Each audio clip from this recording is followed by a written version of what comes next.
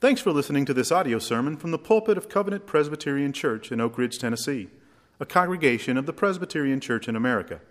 You can learn more about us by visiting our website, www.covenant-pca.com. God's holy, inerrant word. And let's read together from Acts chapter 8. We'll read again, as we did last week, verses 26 through 40, and look at those.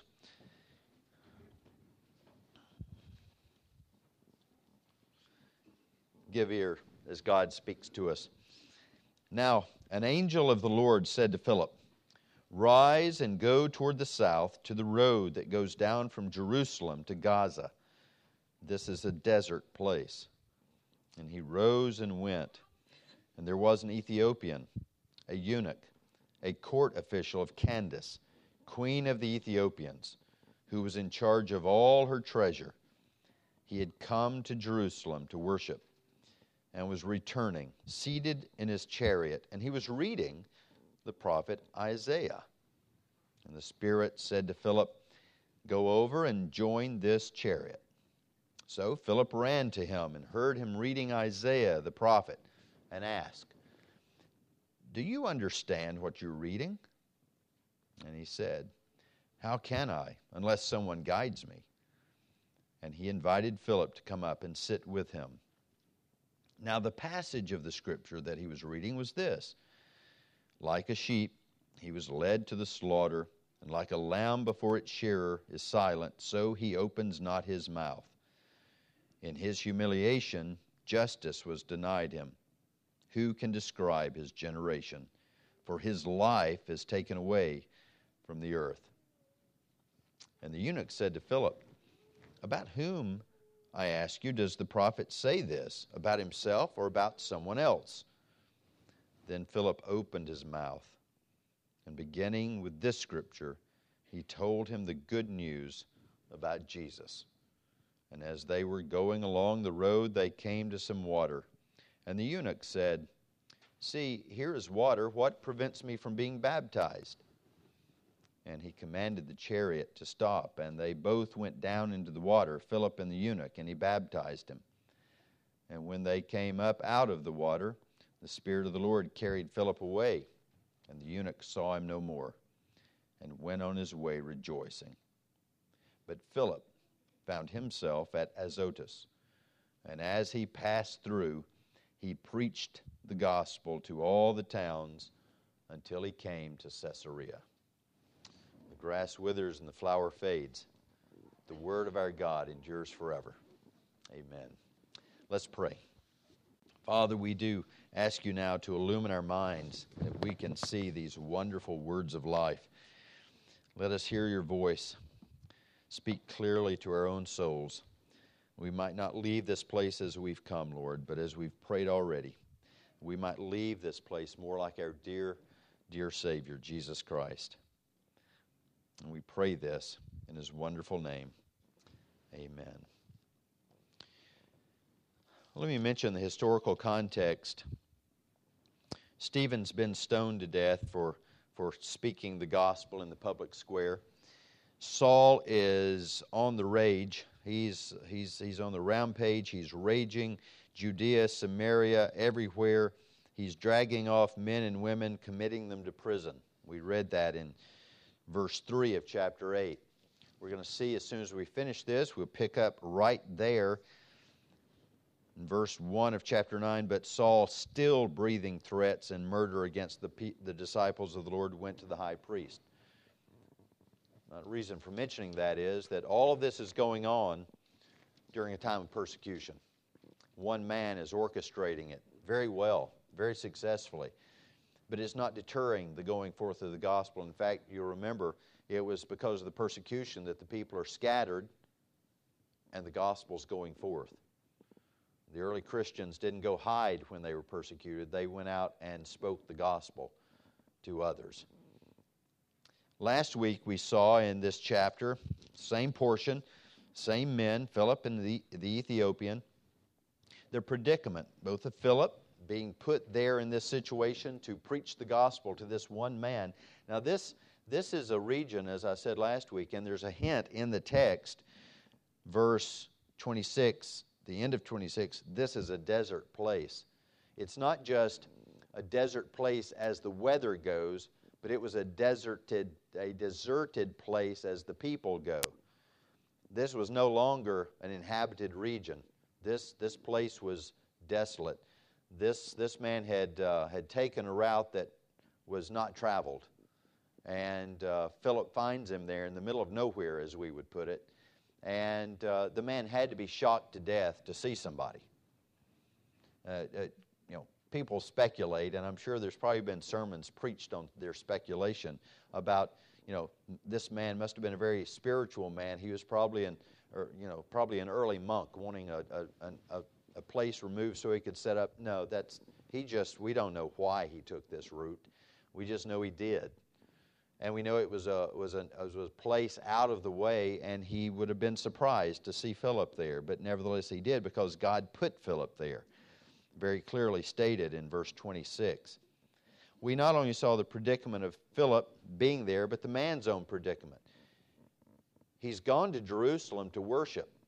This is not uncommon for people to get up and go to church and not have any spiritual connection to the worship that they're performing, or the acts of worship. And this man is doing that in Jerusalem. He goes out of a good deal of dedication because he can't go into the temple. He's a eunuch. And so there's no place for him there. And so he goes and he's worshiping, but he doesn't know really what he's worshiping. He's not much better off, if any better off, than the people we're going to read about later in Acts chapter 17, who have this idol set up to an unknown God, so that they can worship all the gods and try not to miss any, so none of the gods would be angry with them. Well, he's not any better off than them, really, and we see why, because he doesn't know Christ. He's reading the Scripture and his senses are dull, his understanding's not there. He doesn't know what this Scripture passage is about. It's a passage from Isaiah 53. You know that as the great suffering servant passage. We've seen all through the Old Testament, we start with those little bitty pictures back in Genesis 3 concerning the seed of the woman and the seed of the serpent. And then we move on and we learn about the priesthood, and we learn about the prophet Moses. There's going to be one greater than him. We've already seen that fulfilled in Jesus Christ. We move to David, and he's the great king, and there's going to be a king that comes and sits on the throne forever, and that's King Jesus. Then the prophets tell us all sorts of things that we should know about the Messiah, where he's going to be born. And then chapter 53 is a marvelous chapter because it tells us he's going to suffer and die for us, and that he's going to save many. It's not going to be a haphazard death. He's going to die with specific people in mind.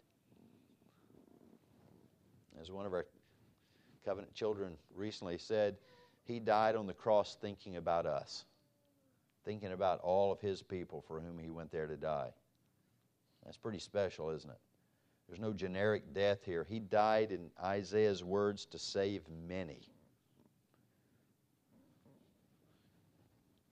He was led to the slaughter like a lamb before its shearer is silent, so he opens not his mouth.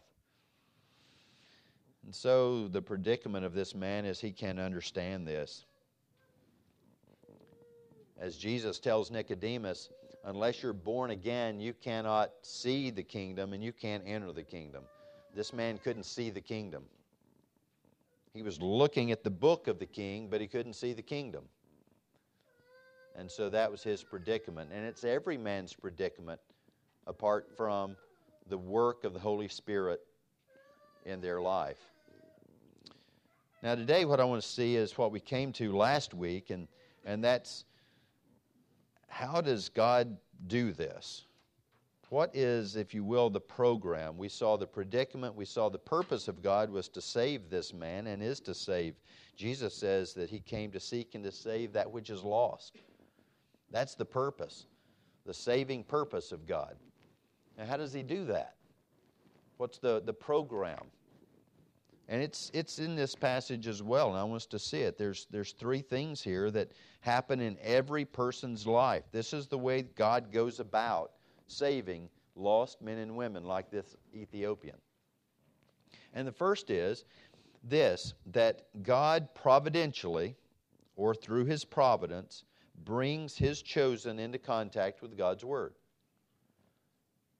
The providence of God brings His chosen into contact with God's Word. That's the way God does it. John chapter 6 tells us that the Father draws men to Himself. He draws us to Himself in a number of ways. He acts providentially to put us in places where we will hear the gospel.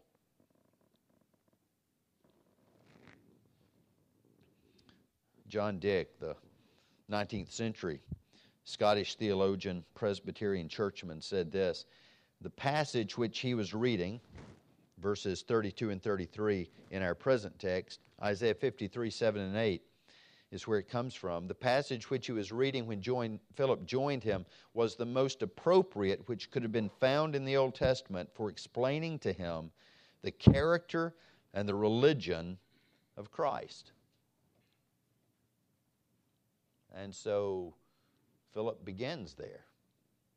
But more about that in a moment. We just profess that we believe. We confess that we believe that God does uphold, direct, dispose, and govern all creatures' actions and things from the greatest to the least. God directed, disposed, and governed this issue as well. We've seen it. We've read it. God took Philip from his place, put him down there in no man's land, and here's this man sitting there in a chariot. And guess what? He's reading a scroll of Isaiah. That's another problem. How did he come to have that? He's Ethiopian. Well, he's been to Jerusalem. Probably went to the bookstore there and bought a scroll. I guess it'd be a scroll store. And, or one of the people there gave it to him and said, here, read this on the way back. It's a long trip. You're going to need to have some reading material with you. So he takes it and he reads it, and he doesn't know what it means. It's foreign to his ears. God ordinarily, as we confessed earlier, makes use of various means. And the means most ordinarily used by God for salvation of His people is the preaching of His Word, as we see unfolding here as well. So, God moves, if you will. He moves things around. He shuffles things. He brings people into place for their good. I was just reminded this week of this. Beth Paul, whom we prayed for earlier, and all of you who are members will have seen an email or some sort of note about Beth's fall and the subsequent surgery. And she was just saying, she said, who would have thought that the doctor on call when I went into the hospital was an orthopedic doctor? I said, boy, you got lucky, didn't you?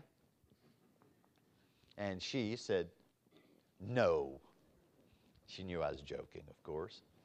I said, what a wonderful providence of God that the doctor on call would be the right one so that nobody would mess with your wrist and aggravate it worse. Right? I mean, just a wonderful, God does this for His people. And for those who are His chosen from eternity and yet having not heard the gospel, He brings into their very presence often people with the gospel on their lips. Or with the Bible open and reading.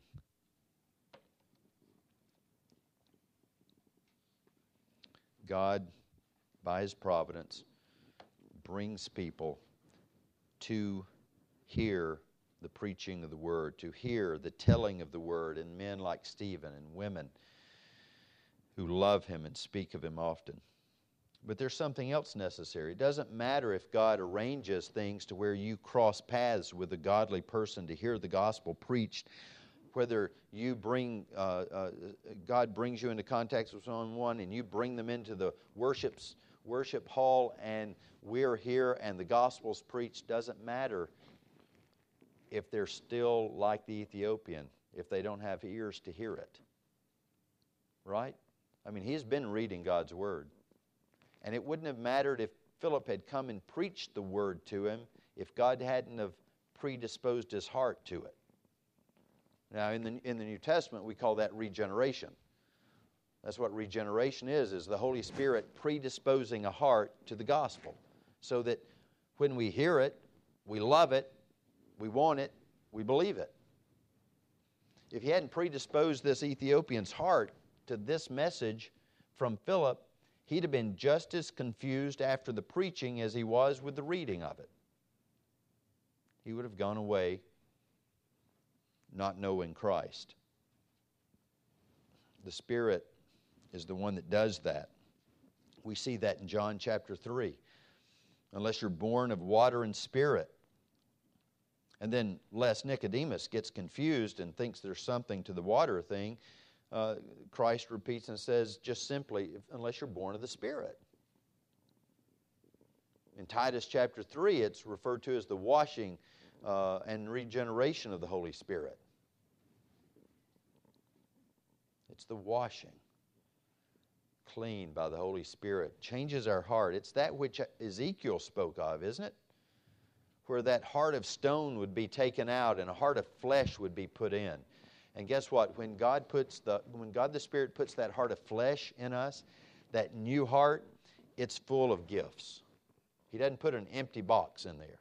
He doesn't put an empty piece of flesh in us. He puts this wonderful, regenerated, new heart in us, and it's got faith and repentance in it. So that when the gospel is preached, we can then believe it. When the gospel calls us to repent of sin and turn away, we can repent and turn away. And so, the predisposing of hearts by the Holy Spirit. If God had simply brought this man into the path of Philip and he hadn't changed his heart already, nothing would have happened. He would have left in his chariot just like he sat there reading, confused and dead. That's why we ought to always pray, and I hope you do, pray that as we come into this place, that not only will your hearts be open to the Word of God so that you can grow in grace, but also pray for me that as I preach, that the truth will be preached clearly and in a way that can be effective and used by the Holy Spirit. And thirdly, pray that anyone seated in this room during the preaching of the Word would hear it, and if they've never believed, that they trust in the Christ that set forth and believe and be saved, have everlasting life. So I hope you pray those prayers before you come on Sunday morning. I covet them. I know that others seated around you will as well. Regeneration of the Holy Spirit. We're going to see this again, but let's go ahead and look at it. Turn to Acts chapter 16. This is just a very simple way of saying what I've just said concerning the necessity of the Holy Spirit working in someone's heart.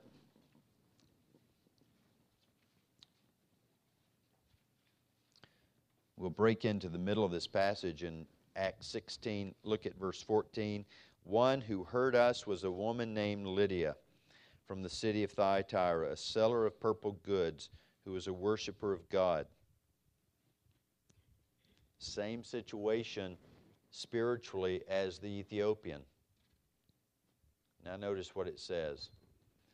The Lord opened her heart to pay attention to what was said by Paul. What took place first? The Lord opened her heart. Now don't pass over that and say, well, that just meant that she finally decided she wanted to trust in Jesus. It's not what it says. The Lord opened her heart. A dead person does not possess the ability to move their fingers to a key and open their heart. Only the Lord can do that. The Lord opened her heart to pay attention to what was said by Paul. She then believes the gospel. That's the ellipsis between 14 and 15, and then was baptized, and her household as well was baptized. But The apostles' preaching wouldn't have been effective in her life if the Lord had not opened her heart. So we ought to be praying for our lost family members, for our lost loved ones, that the Lord would open their heart. Some of you have friends and loved ones that it's like a rock. Then when you speak the gospel, or anyone around you speaks the gospel, it's just like they've got this, they're a Teflon coated rock, and it just kind of runs off. Right? Or it bounces off. It's because it's a heart of stone. The heart's not been opened. The heart's not been changed by God. That's the explanation. That shouldn't throw us into a great theological disturbance that I don't understand this. They've sat and listened to the same preaching I have, and they don't seem to be changed by it. The heart's not been opened. That's the explanation. So we pray and ask the Lord to open hearts, change hearts, so that when the gospel is preached, it'll be effective. You've known people, perhaps for years, heard the gospel, never seemed to have an effect upon them. Then suddenly something happens. What changed? Well, the pastor didn't get any better, perhaps. The message might not have been as good that particular day.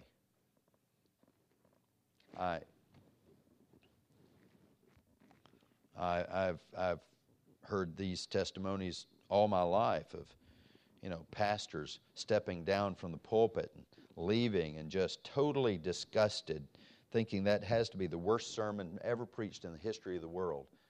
And God wonderfully uses it to save individuals, to build up saints, to restore saints that have fallen into sin. And just think that was the greatest sermon they've ever heard. When homiletically the pastor knows that was one of the worst sermons he's ever put together. What's the explanation for that? The Lord opened their heart. Every pastor can attest to this, standing out here somewhere, and someone comes by and says, of everything you said today, this part right here was the most important to me. It really helped me.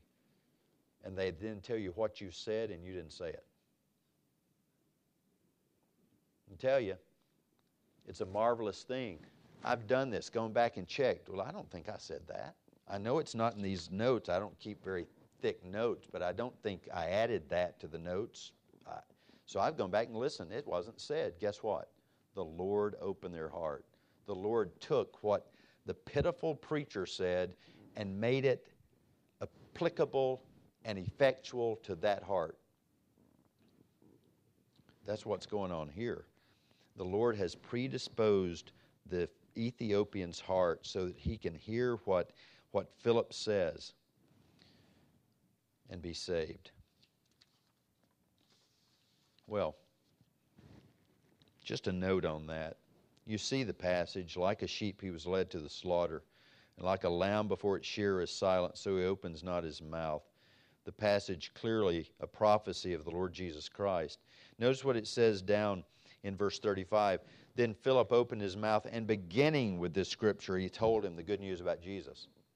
So he started there, and then he went from there. And don't you guess he jumped right into other passages in the Old Testament and said, we're told in the minor prophets that there was going to be a man born of a virgin.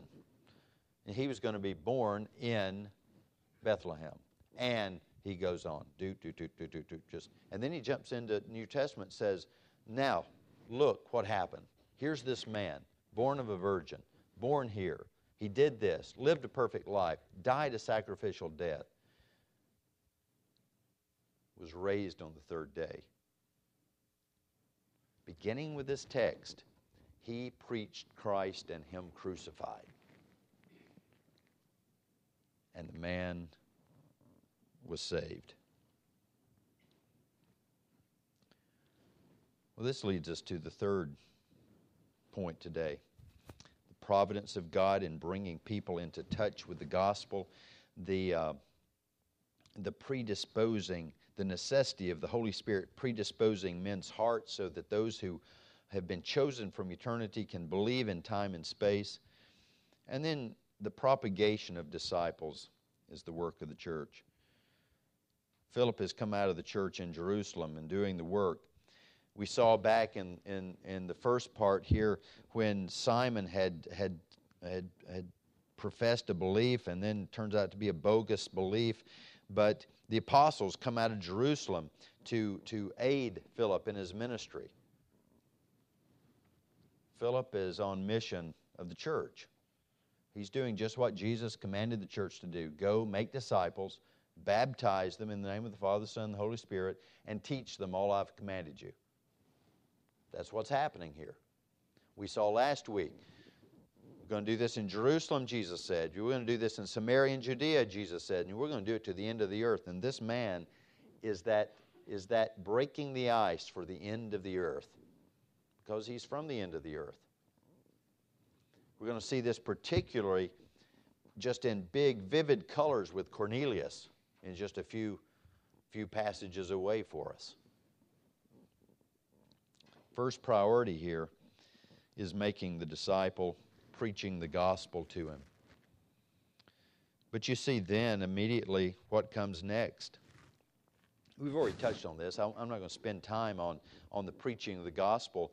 We've just summarized what the gospel is. You know how important it is. We know from Romans chapter 10 that faith comes from hearing, and hearing from the preaching of the word. And how are they going to hear unless we send the gospel out there? We send preachers to them. That's why we support the sending of men to go preach the gospel in different parts of the world. That's why we do it here. So preaching the gospel to people, like Stephen did in Acts 7, where he was just going about his business and talking about Jesus. And now Philip, the formal preaching of the gospel. That's the first priority. It's preaching the gospel. The Spirit predisposing hearts, God orchestrating the meetings, and the preacher preaches the gospel of Jesus Christ. And then, notice what happens next. As they were going along the road, they came to some water, and the eunuch said, now let me stop here. Many commentators remark that here we've got something going on here between 35 and 36 that suggests to us that Philip's been riding along with him for a while. In fact, this was probably a pretty long sermon. They've advanced way on down the road by now. And the Ethiopian keeps asking questions, and Philip keeps going to the Scriptures and telling him what the Scriptures say about this. And no doubt, as he's preached the gospel, the good news about Jesus, one of the things he's told him is, you know what? You're a foreigner. You've never been circumcised. Impossible for you. After all, you're a eunuch. You've never been brought in the covenant community. You need to be. You need to be baptized.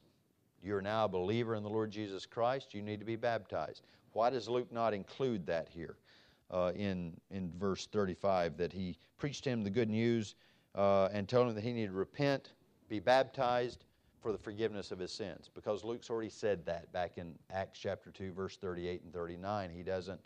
Luke's pretty economical. He doesn't repeat a lot. He just figures we're keeping up with the story. And here it is, the story is, you preach Christ, people repent, and they're to be baptized. And so Philip would have preached that to him. And so the man sees some water. Now this is remarkable. This is another one of the providences of God. There's water in a desert. And as every scholar comments, whatever water was there wasn't much. We're not talking about a nice big old lake. Yesterday we enjoyed a nice drive in the afternoon up to Cove Lake. Hadn't done that before. Beautiful little spot up there. If we could just shut the interstate down for a while to get the noise level down, it'd be wonderful, beyond the beauty. But we're sitting there and there's the lake. No water like that out here in the desert. And so he says, here's water. What keeps me from being baptized? Now at that point I need to make a note. Some of you are reading translations other than the ESV or the New International Version or the any of the other recent ones. if you're reading the New American Standard or the Authorized Version, the New King James, you have a verse 37. And if you're reading the ESV or the NIV, you have a note there that sends you down to some marginalia. And it says that some manuscripts, later manuscripts of the Greek, add some or most of this verse. And it reads like this. Philip said, when to the question, here's water, what prevents me from being baptized? And there is a questionable verse as to whether it belongs in the Scripture or not. And it reads like this. And Philip said, if you believe with all your heart, you may. And he replied, I believe Jesus Christ is the Son of God. And then verse 38 picks up. There's a command to stop the chariot, and they go down the water.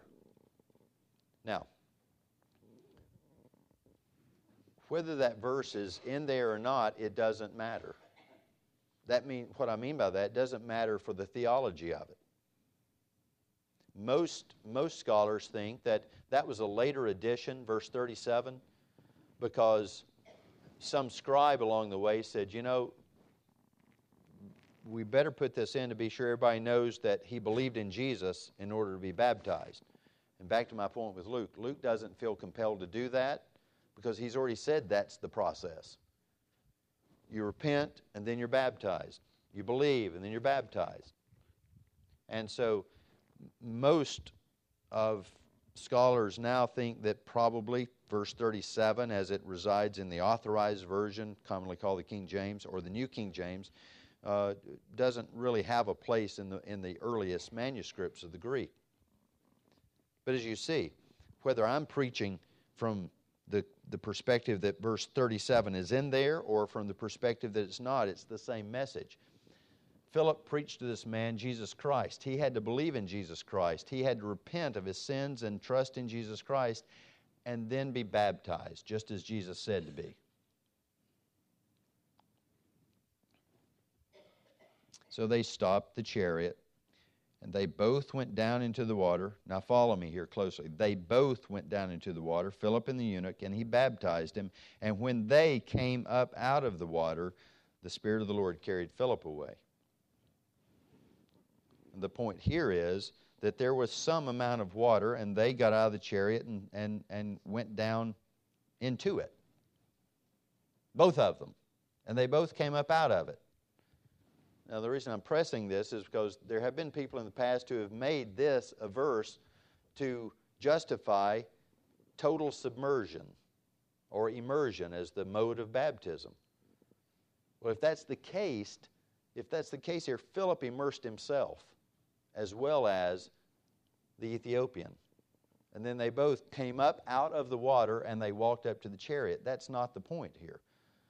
Mode of baptism is not before us here in this text. Simply the fact that Philip did administer baptism to this man, and they both came up and got in the chariot, or the Ethiopian does, and then the Spirit of God took Philip away from him. Those are two somewhat technical points that need to be covered in this because they're so often a question. If you omit reading that verse 37, does that change the reading? You see, no.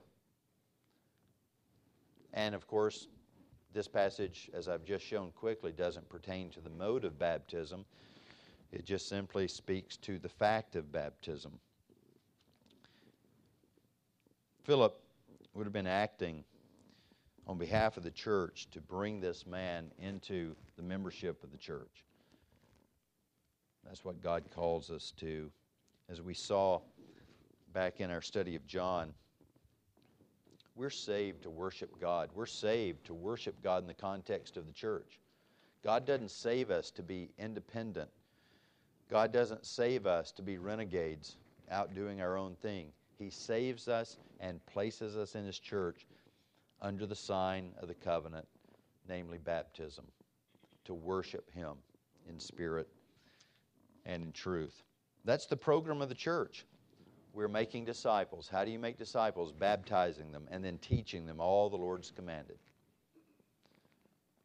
So, we make a big deal about those things. We make a big deal about baptism. We make a big deal about the Lord's Supper. We make a big deal about reading and preaching God's Word. because that's what Jesus made a big deal of. And that you see what the early church made a big deal of. Those very simple things, those very elements. As we saw at the end of chapter 2, they were serious about these elements, these simple elements. And it brought great success. Every time we read of them doing what God's told them and nothing more, what does it say? And God added to their numbers. And God added to their numbers. God will bless those who honor Him. So, we're to preach the Scriptures so that all of God's elect from all eternity may believe. We baptize them in the name of the Father, Son, and Holy Spirit, and we teach them. Teach them in the context of the church.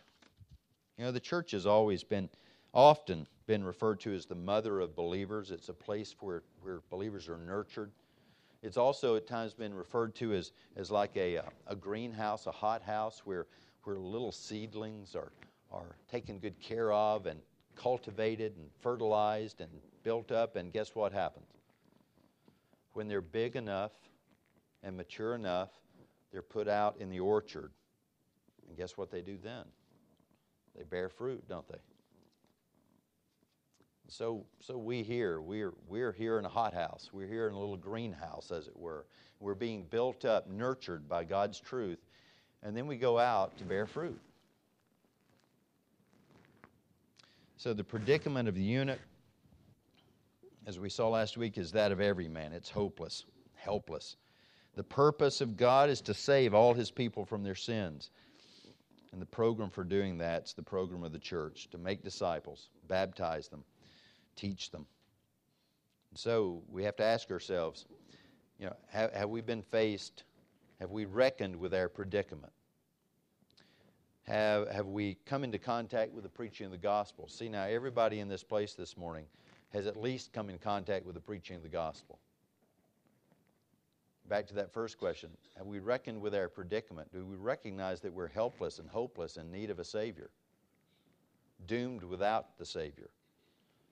And then the thing we've seen today is the program. What a wonderful thing it is, God, to give us His church, to give us the preaching, to providentially bring us into contact with it, to predispose our hearts to it, and then to unite us to the church so that we can grow in grace all the days of our lives. Obviously, when the Scriptures say God loved us, they're not speaking falsehood. They're not speaking something that you can't grasp. You can grasp the love of God. You begin to realize all that He does for us, past, present, and all He's promised to do future. Let's praise Him for that. Let's trust Him. Let's put our faith where it ought to be, in the one true God and in the Son, Jesus Christ, who saves us from our sins. Father, we do thank You and ask You now to bless Your Word, the preaching of Your Word, that we might love You, we might bless Your holy name as we leave this place. Father, if there's any who realize their predicament for the first time, that they're like this Ethiopian, they're hopeless, they're lost, they don't understand what the Word says, they've needed You to open their hearts, and You've done that today. Father, we pray that their faith in Christ would be now a matter of great joy for them. And we look forward to hearing of it. We thank You for this in Jesus' name. Amen. Well, Philip set the cross before the very face of this Ethiopian. Let's sing about it. Thanks again for listening to this audio sermon from the pulpit of Covenant Presbyterian Church. These sermons are provided for the edification of church members who wish to hear the sermons again, and for those who are providentially hindered from attending our